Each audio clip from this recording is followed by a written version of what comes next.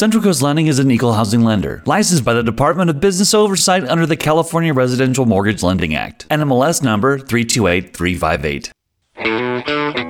Introducing Mortgage Matters. This is a great time to go buy a house. This is when the real estate fortunes are made. A show dedicated to helping you navigate the challenging and ever-changing financial and real estate landscape. People need to understand this is not a typical downturn. At a certain point, we will get the spread of the virus under control, and at that time, confidence will return. Now, your host, the mortgage experts from Central Coast Lending. I'm not going to do anything rash or hastily. I don't do that. But the country wants to get back to work. Broadcasting from the KVEC News Talk 920 and FM 96.5 studios in San Luis Obispo. What economy are you talking about? It's time for Mortgage Matters. Mortgage Matters. Mortgage Matters.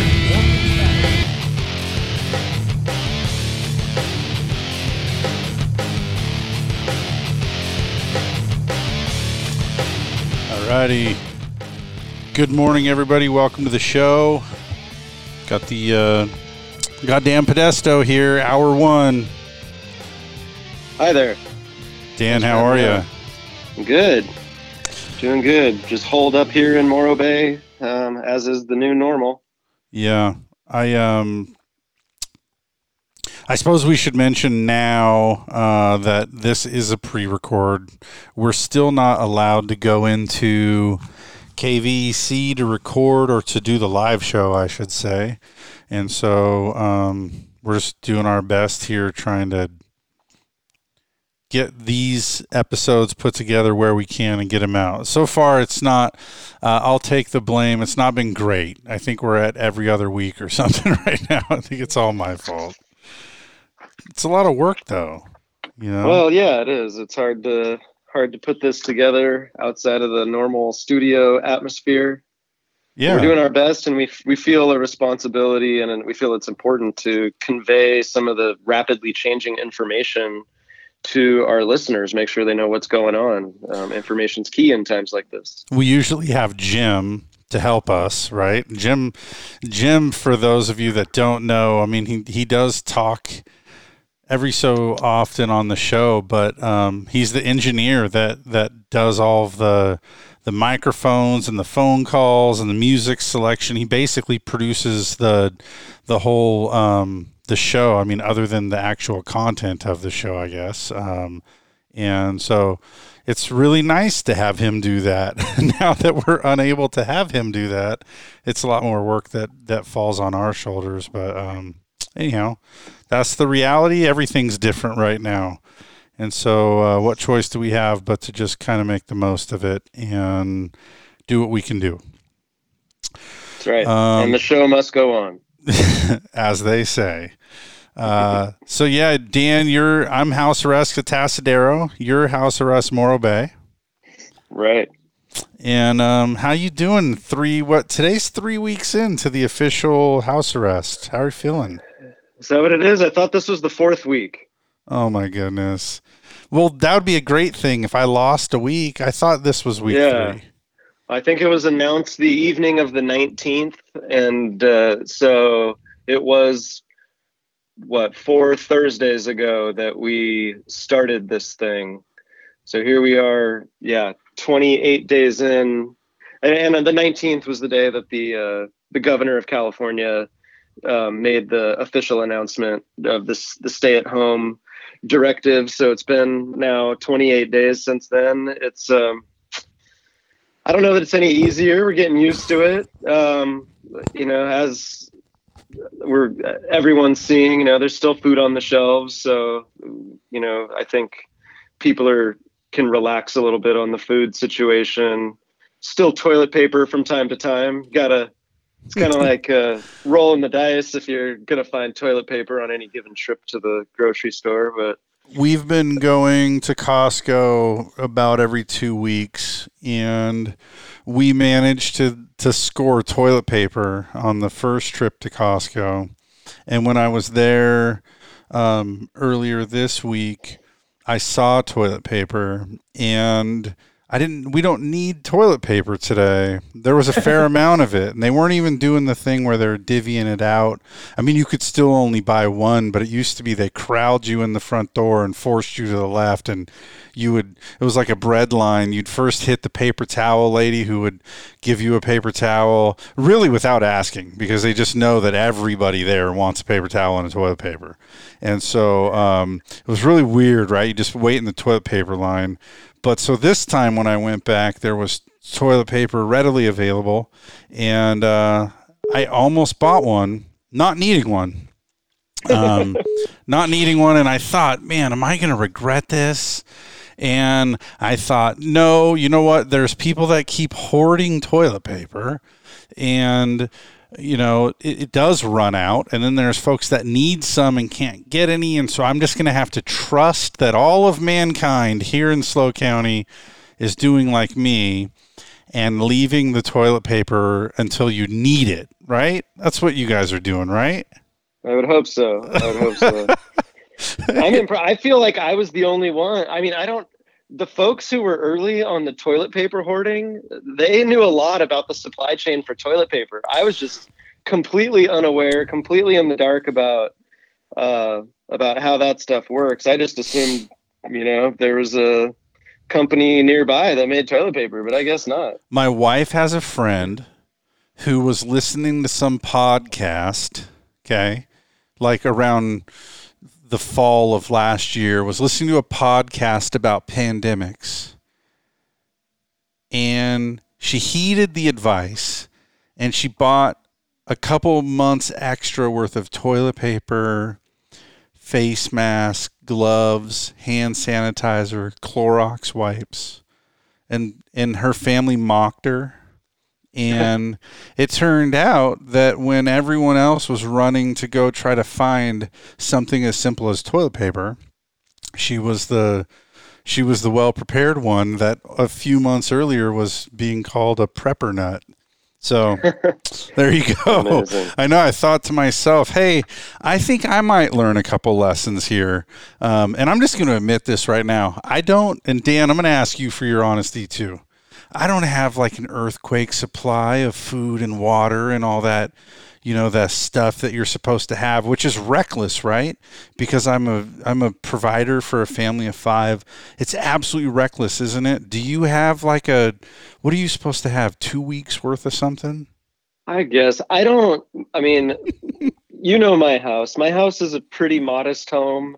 It was built in right around 1970, I believe. We do not have abundant storage in our house. We barely have enough cabinet space for the things we actually need, like, blankets and sheets and things like that. We max out our cabinet space with just the essential items. We have to be pretty picky.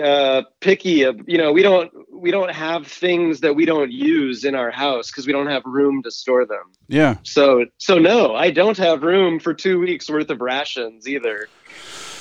It's I mean, I guess it is what it is. So anyhow, I suppose we should talk about some of these things since it's been a couple weeks here since we brought an update. So again, today is Thursday. We're pre-recording this. It's Thursday, the 16th. So if anything on here feels outdated or we've somehow, missed something or other that you guys think is important, we apologize. But again, we can only do what we can do. We're limited by not being able to get into the studio, essentially, which means we're recording this thing in advance. So, Dan, as we sit here and we kind of reflect on the last 28 days of sheltering and that kind of realizing that we're getting used to it, we're realizing what kind of supplies we have access to and that kind of thing as we speak, and the talk for the last week here has been about reopening the economy. And as we speak, the president's on the television talking about the plan for the phased opening of the economy. So maybe we could start there. I mean, what do you think? Is it too soon to even be talking about reopening the economy at this time when other places around the world that started this pandemic cycle a little earlier than us? I think the Wuhan area was under a shelter in place for 76 days. There's others like in Europe that are still in a shelter in place type of mode right now. Is it too early for the U.S. to even be thinking about this? First of all, I'm going to admit here, I've been doing a ton of research and a ton of reading, and I find I'm fascinated by all things coronavirus, and I'm doing my best to read things from every point of view and just try to soak it in, and honestly, it wasn't my intention to try to sound like some kind of an expert on this today on the show. I'm not. Definitely not an expert. I'm just trying, for my own sanity, I'm trying to be able to figure out how to reconcile this, to be able to answer the question like you just asked. What do we expect? When is too soon, and what are we doing?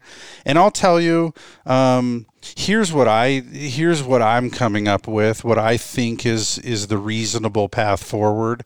I think we probably are somewhere around May 1st for partial, slow reopening.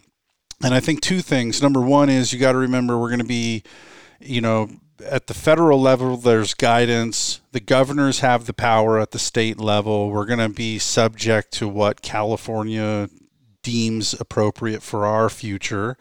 But I do believe that I think somewhere around May 1st, they're going to start. You can already kind of feel like they're making the case, right? There's like a PR campaign here for, we got to get the economy open again. It's been long enough. When is it safe? And, I think if there was no economic concern whatsoever, the medical experts, the epidemiologists that really understand this thing, they'd have us just hole up like we are for 18 months until the vaccines were ready. That's not a reality for the global economy or any smaller economy that you want to take a look at. It's just not going to work that way. But when you look at the United States, how big we are, there's a lot that's unexplained. For example, why is New York? I mean, obviously New York has a greater density per square mile than California. However, New York has obviously been absolutely bombarded with the virus, the deaths and the overwhelming of the medical system, all this kind of thing. New York is obviously something's different about this on the East Coast than it is here on the West Coast, and I don't know if it can be explained only by population density. But I want to just say I think that the whole approach, probably beginning in the month of May, is going to be to start to manage the extreme lockdowns like we're on today. I consider this a pretty extreme version of the lockdown. I think they're going to need to do that as needed in areas where hotspots are coming out, and they're going to have to try to figure out how to cautiously, with social distancing, implementing these new measures that we've all grown accustomed to, spacing us out in the stores, keeping non-essential things from being fully back to normal. Like, you may not be able to sit in a restaurant with somebody's back at your back the way that you did 2 months ago, but you may be able to be in a restaurant where the staff at the restaurant is wearing gloves and masks, and it's every other table or something like that. I just see some variation of that rolling out that's going to get us through the summer here while we get closer to more effective therapies and have seen phase 1, 2, and 3 of some of these vaccination campaigns. So I think that's what they're prepping us for. I think they're going to figure out how regionally to start to let some of it back to work and monitor the flare-ups like you would. I was talking to my kids about this week, is that think about wildfire. Okay, that's an emergency as well. But if San Francisco was on fire, you wouldn't lock down San Luis Obispo. So you would have to say, okay, well, regionally we have a different approach here than we do there. And obviously this is different to some degree, but that's kind of the way that I think, we need to start thinking about this, is the regionally in those dense areas and the metropolises that are likely to have lots of issues, and try to let some version of the economy begin to reemerge soon. Sure. Yeah. And we're seeing that. We've seen that the West Coast will operate together. It sounds like California, Oregon, and Washington are all going to work together to reopen the Western region on the same schedule. Mm-hmm. And here I'm catching the headline on TV as the president finishes his comments that his directive is also for regions to collaborate and work together on reopening. So, there's a large part of the lesser populated middle of the country where they haven't had nearly the case outbreaks or the deaths at all. I think it was Wyoming just became the last state in the nation to have a death related to coronavirus. So right.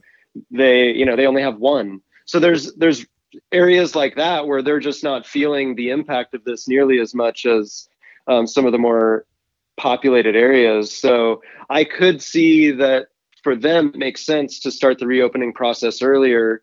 I personally think the West Coast is probably going to be lag a little behind, maybe mid-May, maybe June 1.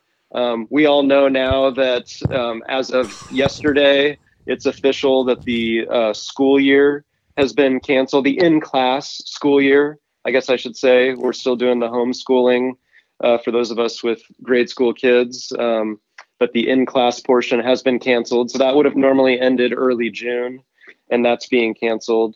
So I kind of see the more, I see the reopening kind of coinciding with that timeline a little more here is kind of what I'm thinking. But regardless, I mean, we can get directives from the federal level and the state level that the economy can be reopened at whatever scale. But I guess the next question is, will the people show up? Do the residents, our community members feel comfortable going out and eating at a restaurant, going to a movie theater, even with the stricter distancing guidelines in place? Is that something that we would even, what level of activity would we see in a reopening?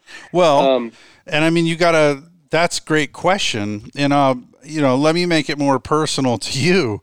One of my favorite places, I love Las Vegas, the food, the shows, the people, the games. I think it's super fun.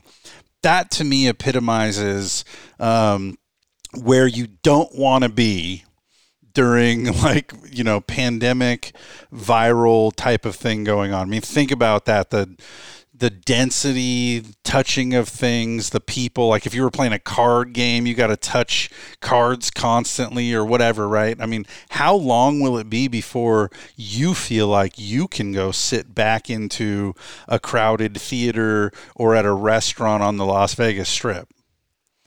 I mean, that's a good question. A crowded theater, probably it's going to be a while. Now, if restaurants and theaters, if they implement some distancing practices, then it's going to be sooner. It'll start to be sooner, but even then... sell every other row in the movie theater, right? And then leave 3 seats between, people that are there together, right? Right. So, and maybe that's what it's going to take for them. Speaking of which... the Tascadero, we have a theater up here called Galaxy. They're doing a thing right now where they give you, it's like, imagine if you took 2 king-size pillows and stuffed them into a case, about that volume. They're giving you a bag of popcorn that size for $25, and with it, a $25 gift card so that you could come another time. And, I've seen lots of people posting on social media that they're taking advantage of that. There's lots of effort to be supporting the local businesses and stuff. But I look at that and I think, man, for me personally, I don't know if I feel comfortable there, maybe until the vaccine's widespread. If we're able to everyone's going to have a different opinion, I think. And what's interesting is I saw there was an interview this week with a pretty big restaurant chain. I want to say it was a Cheesecake Factory or something like that.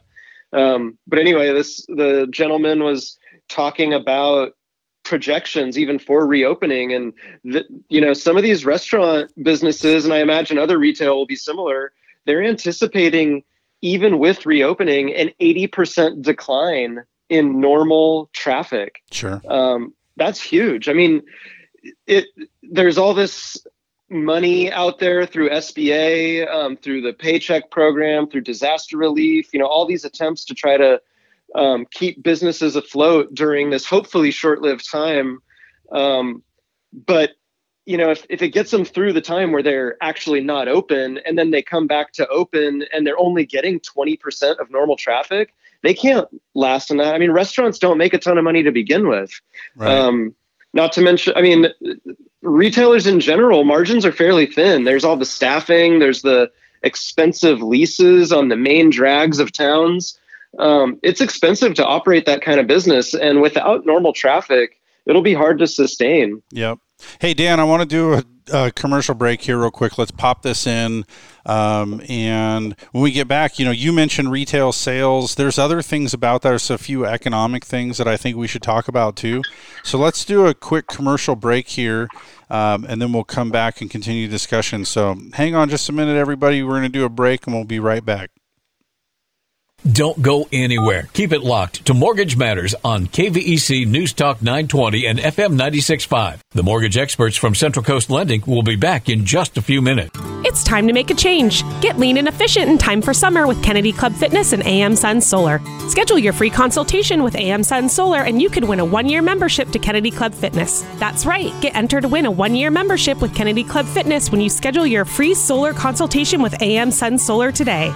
AM Sun Solar is your local solar company providing exceptional service since 2001. Call us at 805-772-6786 or visit us at amsunsolar.com. Hi, this is Jason Grody of Central Coast Lending. As a direct VA lender, we specialize in helping the great servicemen and women of the Central Coast utilize their benefit to purchase and refinance real estate. We thank you for your service and believe it's a distinct honor to serve you. Before you meet with a realtor, step 1 is to get pre-approved. Just call 543-LOAN. We're the mortgage experts on the Central Coast. Central Coast Lending is an equal housing lender, licensed by the Department of Business Oversight under the California Residential Mortgage Lending Act. NMLS number 328-358.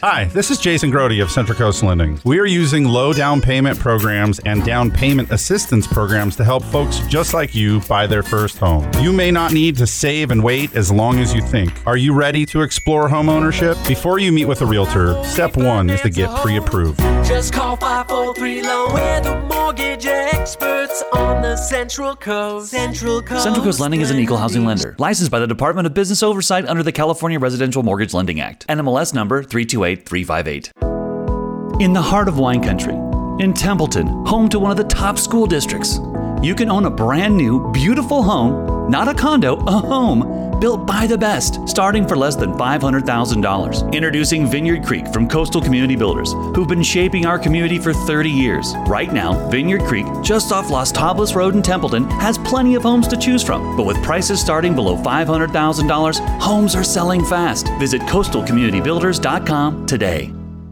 In these times of economic turmoil, it's hard to know where to turn for financial security.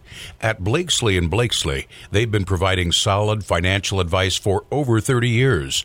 If you'd like a second opinion on your investments or just a financial tune-up, turn to a proven name you know you can trust, Blakesley & Blakesley. For the service you deserve and the advice you trust, come to Blakesley & Blakesley with offices in San Luis Obispo, Santa Maria, and Paso Robles. Member FINRA and SIPC. Hi, this is Jason Grody of Central Coast Lending. We believe that cell phone apps are great for some things and wrong for others. When it comes to something as significant as a mortgage, use our team of mortgage experts. Leave the apps for ordering pizza, not for buying a home. Use your phone for its original purpose and give us a call today. Just call 543-LOAN. We're the mortgage experts on the Central Coast. Central Coast Lending is an equal housing lender, licensed by the Department of Business Oversight under the California Residential Mortgage Lending Act. NMLS number 328358. You're tuned in to Mortgage Matters on KVEC News Talk 920 and FM 96.5 every Saturday from 9 a.m. to 11. If you missed any part of the show, check out the podcast at centralcoastlending.com. Now, back to the mortgage experts from Central Coast Lending.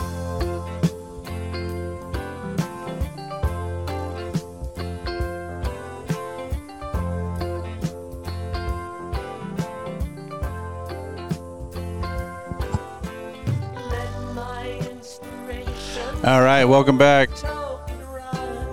Dan, you're still there? Still here. Got to get you. You just sit there quietly through the whole break on the phone. So anyhow, so yeah, we were talking about the economy and trying to figure out what's next and what's different, what's to come. Retail sales numbers came out this week. Pretty terrible.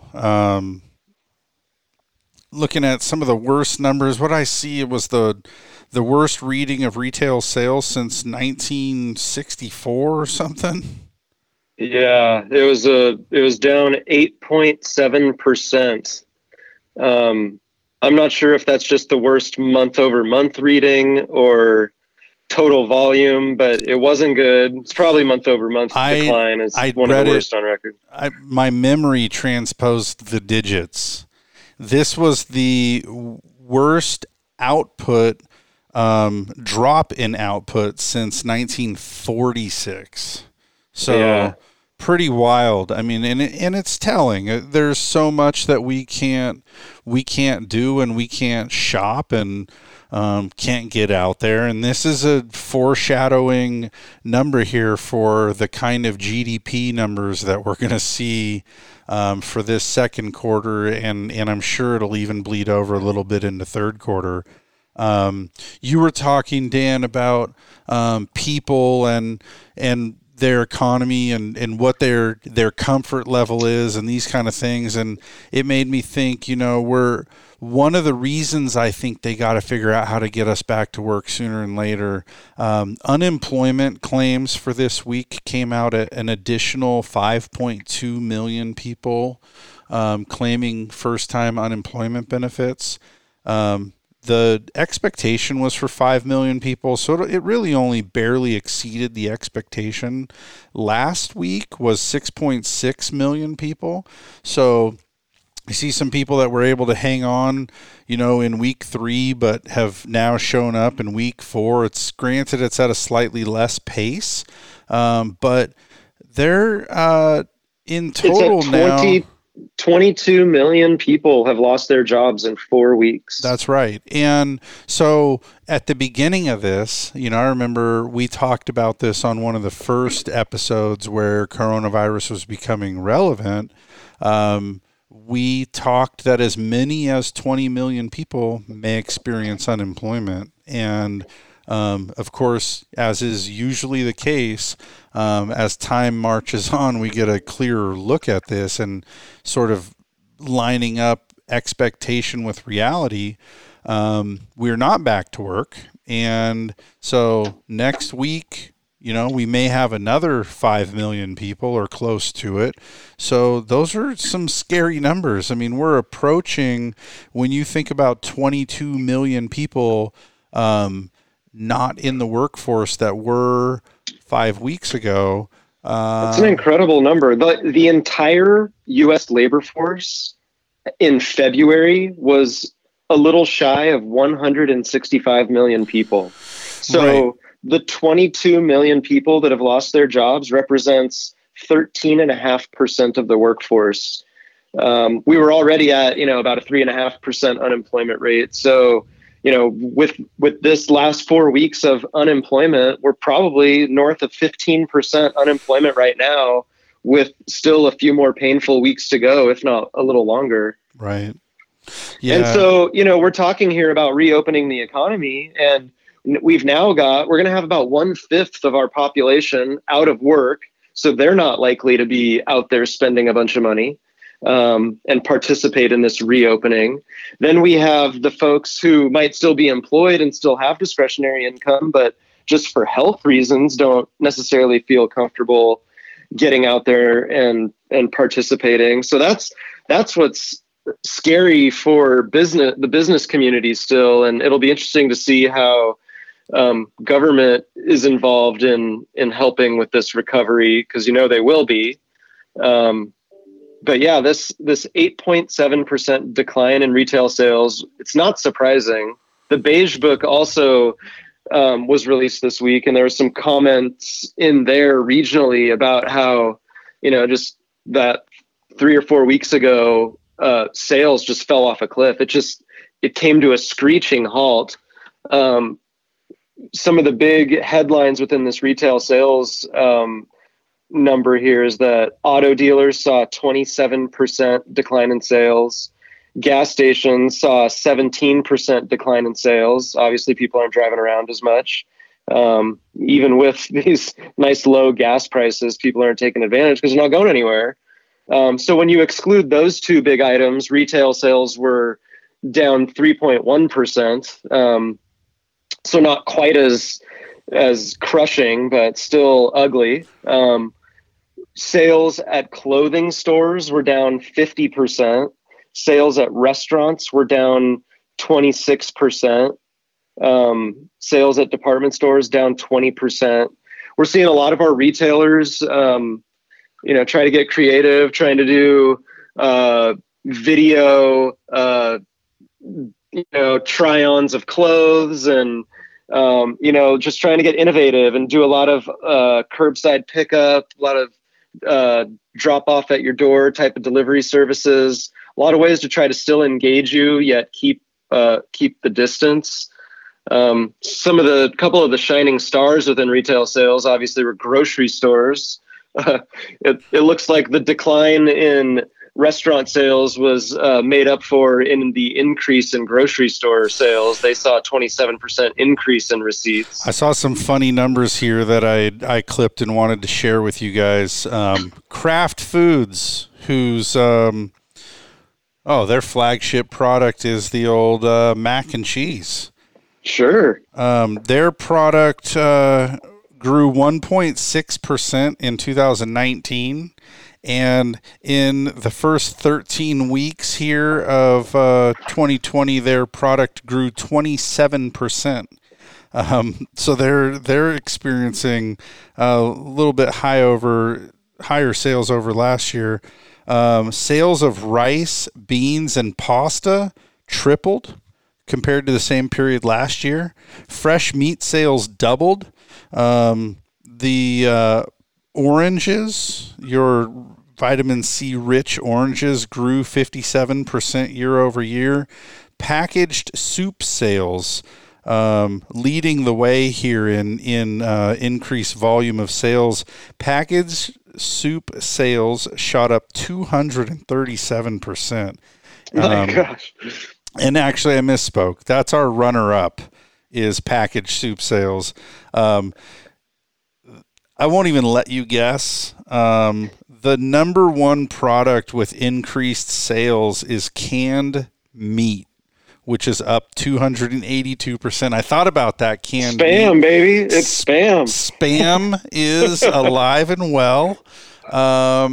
What else falls under there? There's the, sardines, of course, tuna. Sure. You've got Vienna sausages. Right. You've got, there's quite a bit. Yeah. I remember it well from my childhood and you talked earlier about the bunker of food. My grandparents were a product of the Great Depression, and their garage was always stocked with a plethora of canned food, of non-perishables. So bringing me back to my childhood. Yeah.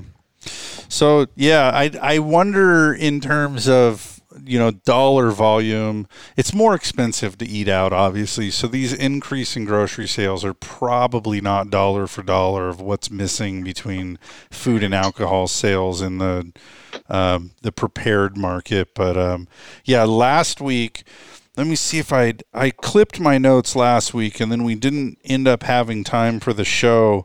But it was one of the things that I thought was pretty hilarious. Yeah, here we go.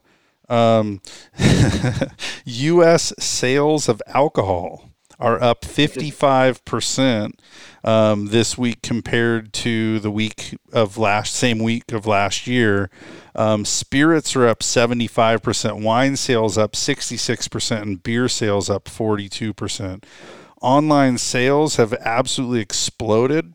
And it seems like more and more people are choosing to self-medicate with booze during the quarantine, which I suppose if you've got nothing better to do is a fine way to pass the time. The trouble is, you know, I mean, we've been joking where you got to switch from your daytime PJs to your evening PJs. So you really do need to set like a happy hour for yourself that maybe it just shouldn't begin until, at least afternoon or something. Sure. Kind of wild. So one of the things that I'm noticing, obviously you're talking about the online sales. Amazon is, they're set to hire tens of thousands of people because business is booming for them. Their stock is at an all-time high. Obviously, you know, they've got the system in place to deliver to your door, which is what people want right now.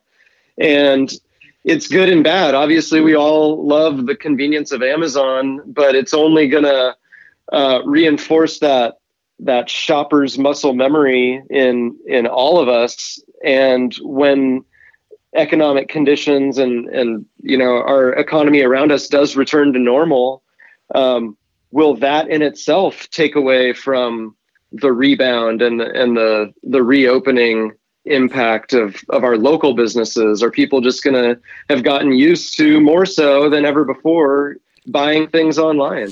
Well, the few things that I have had to buy online, specifically on Amazon, I mean, I'll tell you this, Dan, we buy things on Amazon. I think everybody does, and I don't know why I feel a little bit shameful saying that, but I do. That ability for them to give you something in 2 days that's obscure and maybe even unavailable locally is pretty impressive to me. But I'll say this, the things that I've bought from Amazon lately have been taking more than 7 days to arrive, which to me is like, oh my gosh, Amazon's slipping. And I'll tell you some of the things that we've needed more urgently than that. We've ordered from Walmart. Before this lockdown, I never ordered something from Walmart in my life. And I got to imagine that once this is over, I probably won't.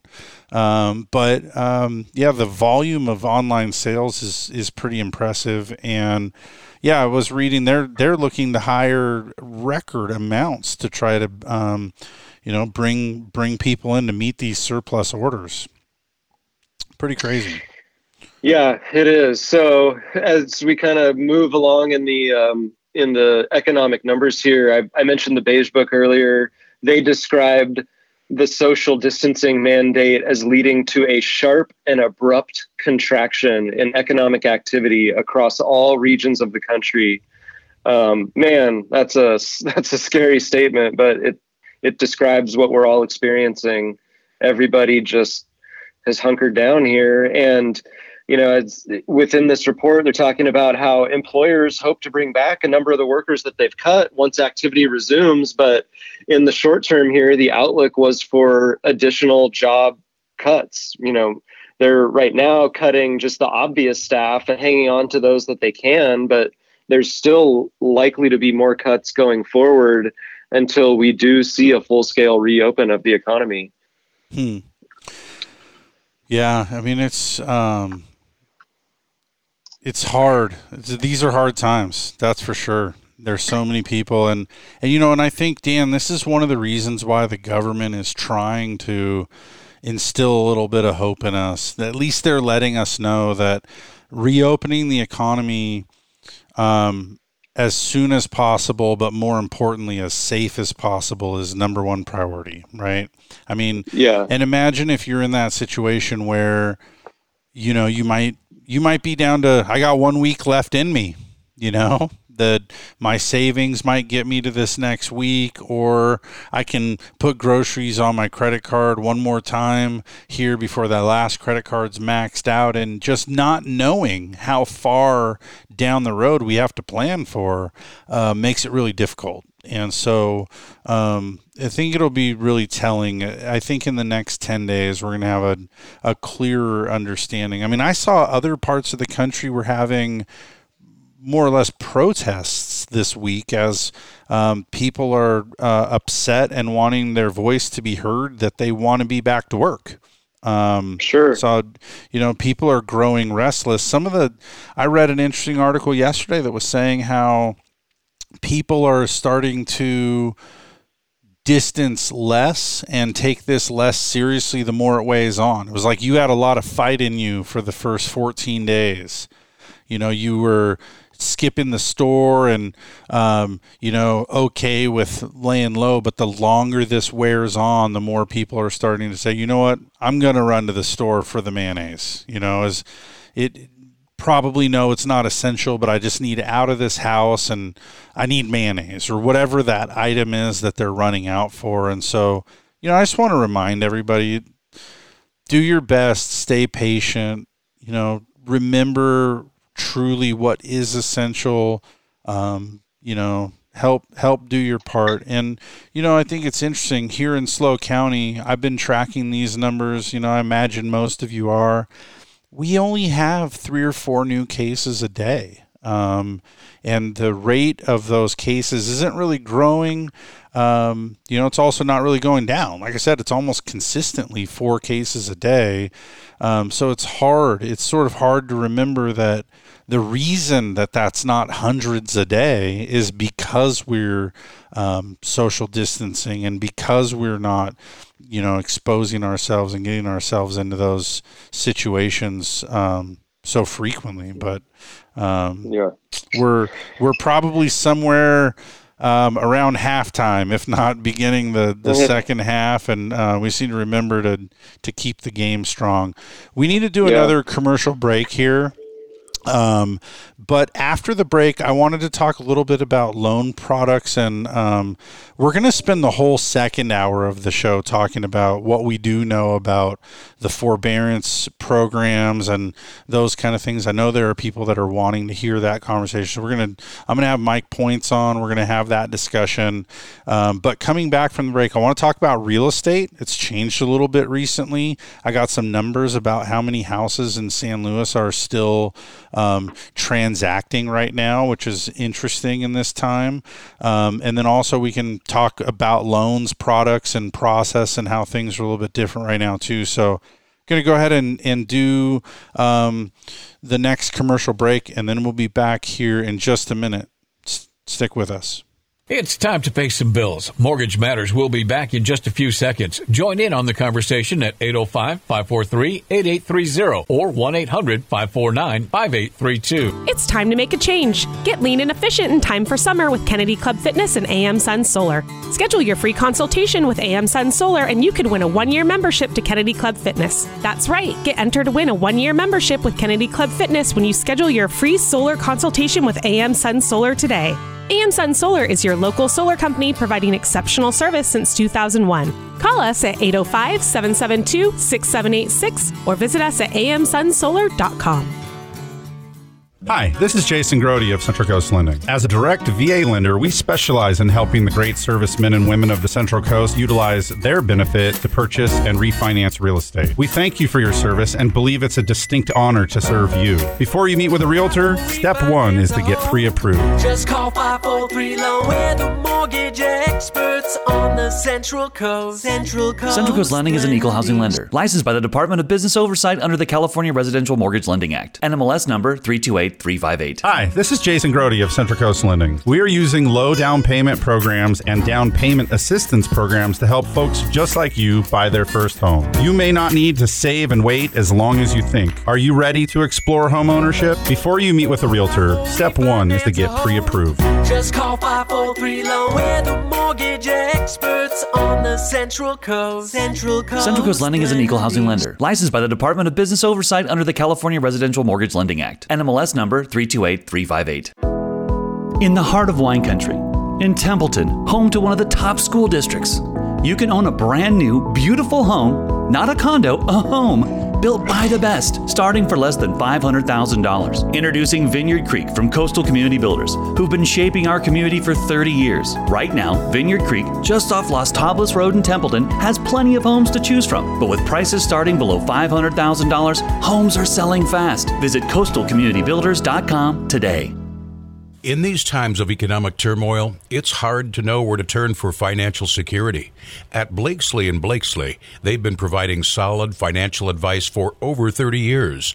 If you'd like a second opinion on your investments or just a financial tune-up, turn to a proven name you know you can trust, Blakesley & Blakesley. For the service you deserve and the advice you trust, come to Blakesley & Blakesley with offices in San Luis Obispo, Santa Maria, and Paso Robles. Member FINRA and SIPC. Hi, this is Jason Grody of Central Coast Lending. We believe that cell phone apps are great for some things and wrong for others. When it comes to something as significant as a mortgage, use our team of mortgage experts. Leave the apps for ordering pizza, not for buying a home. Use your phone for its original purpose and give us a call today. Just call 543-LOAN. We're the mortgage experts on the Central Coast. Central Coast Lending is an equal housing lender, licensed by the Department of Business Oversight under the California Residential Mortgage Lending Act. NMLS number 328358.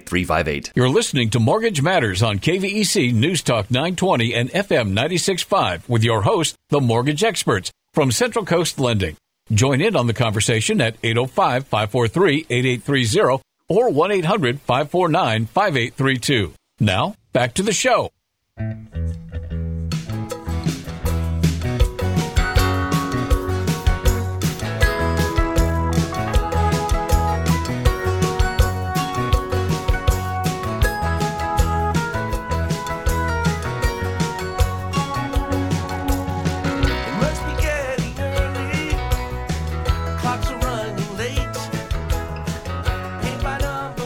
All right, welcome back.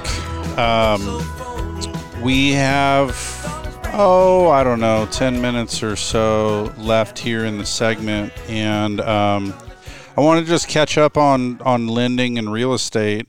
Dan, you know as well as anybody what's going on with our company. What would you say the state of lending is like?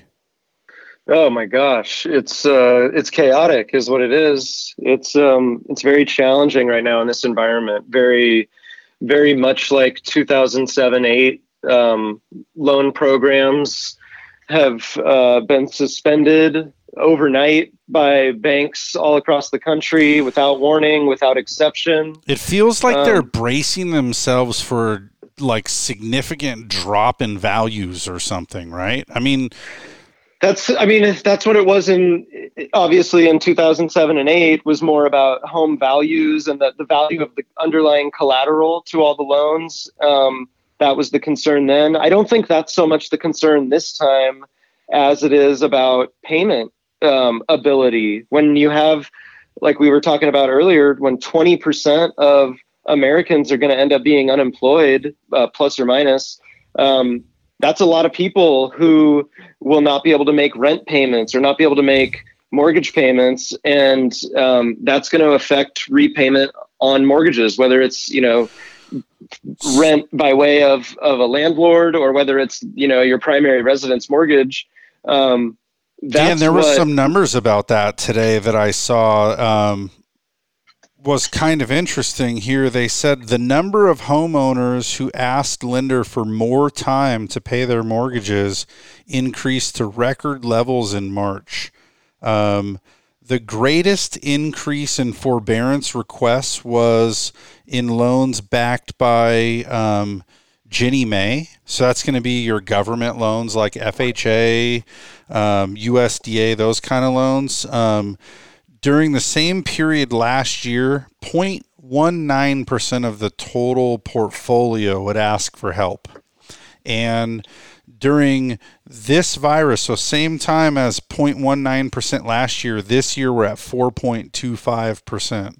So you're talking a substantial increase, and I'm comforted to know that it's still less than 5% of the total volume, especially when we describe things that maybe as many as 1 in 5 people might be unemployed. Then you might expect that 1 in 5 people would ask for a forbearance on their mortgage, right? Which would mean that you'd have a 20% mark instead of this 4.25%.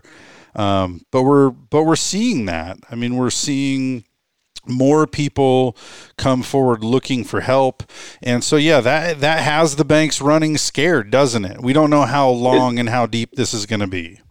Exactly. There's the issue of uncertainty related to who's going to make up the payments, because at the end of the day, the investor, the bank who owns the mortgage, or whoever is depending on that stream of income, they're guaranteed that stream of income, I should say. So if the payment's not being made by the homeowner, then who's going to make up that stream of income? Is it supposed to be the bank? Is it supposed to be the Treasury, the Fed? I mean, who's going to be making up for that loss of revenue? And that's where the confusion is. Yeah. So that's where we're seeing confusion, and that's leading to mortgage pricing being very conservative. It's also leading to tight credit guidelines again. So in government lending, where you would typically have no minimum credit score, that we're now seeing, I would say across the board in general, it's now the credit standard's been raised to about a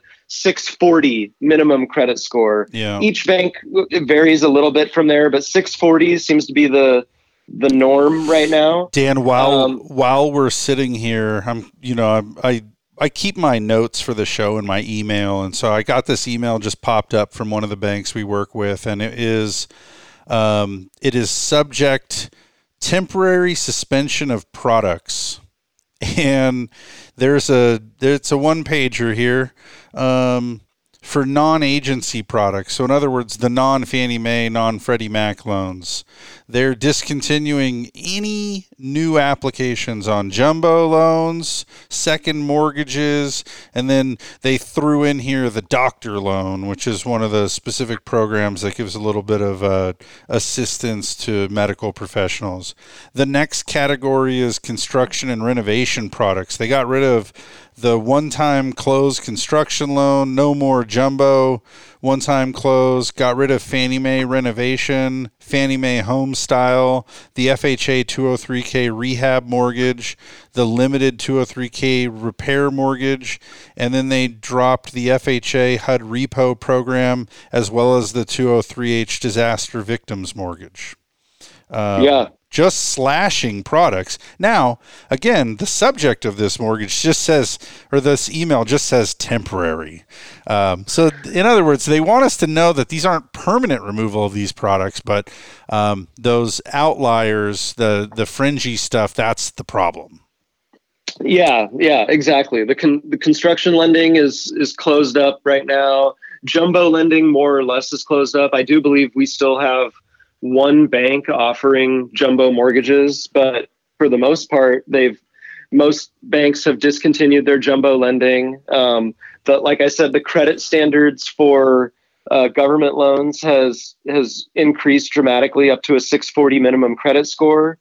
In addition, we're seeing that self-employed borrowers now, they want to see that those folks have 12 months cash reserves in order to count their full income. Otherwise, they'll just slash their qualifying income by 25%. That seems to be a universal guideline right now. Anyone doing low down payment that's still allowed in the agency world right now. But I am seeing some overlays where they want to see reserves. So we're seeing it across the board. It's been ongoing even up through this week. We've seen programs contract very much the same way that we saw it in 2007 and 8. In fact, I would say the pace of the contraction is faster. And I remember them giving us a little more runway, if you will, to close up a loan in a particular program that was going away. Seems as though they learned some lessons from being a little too lenient on the close down before, because today they'll let you know that, hey, and as of an hour ago, that part's done. So hopefully you know how to navigate that and whatever that means to you. Hey, we're running out of time here. On this first segment, we got a whole nother hour where, like I said, I'm going to have Mike Points, and we're going to talk about the current state of lending. And, now that we just sort of said, hey, there's a wet blanket on a lot of lending right now, I do want to let you guys know what is still happening. And then also we're going to spend some time talking about the forbearance agreements and what that looks like. So we do need to get out of here for the top of the hour break. Dan, thanks for your help on this first hour. Sure thing. And appreciate it. All right, everybody, we're going to do this break, and then we'll be back for another hour of Mortgage Matters. Stick around.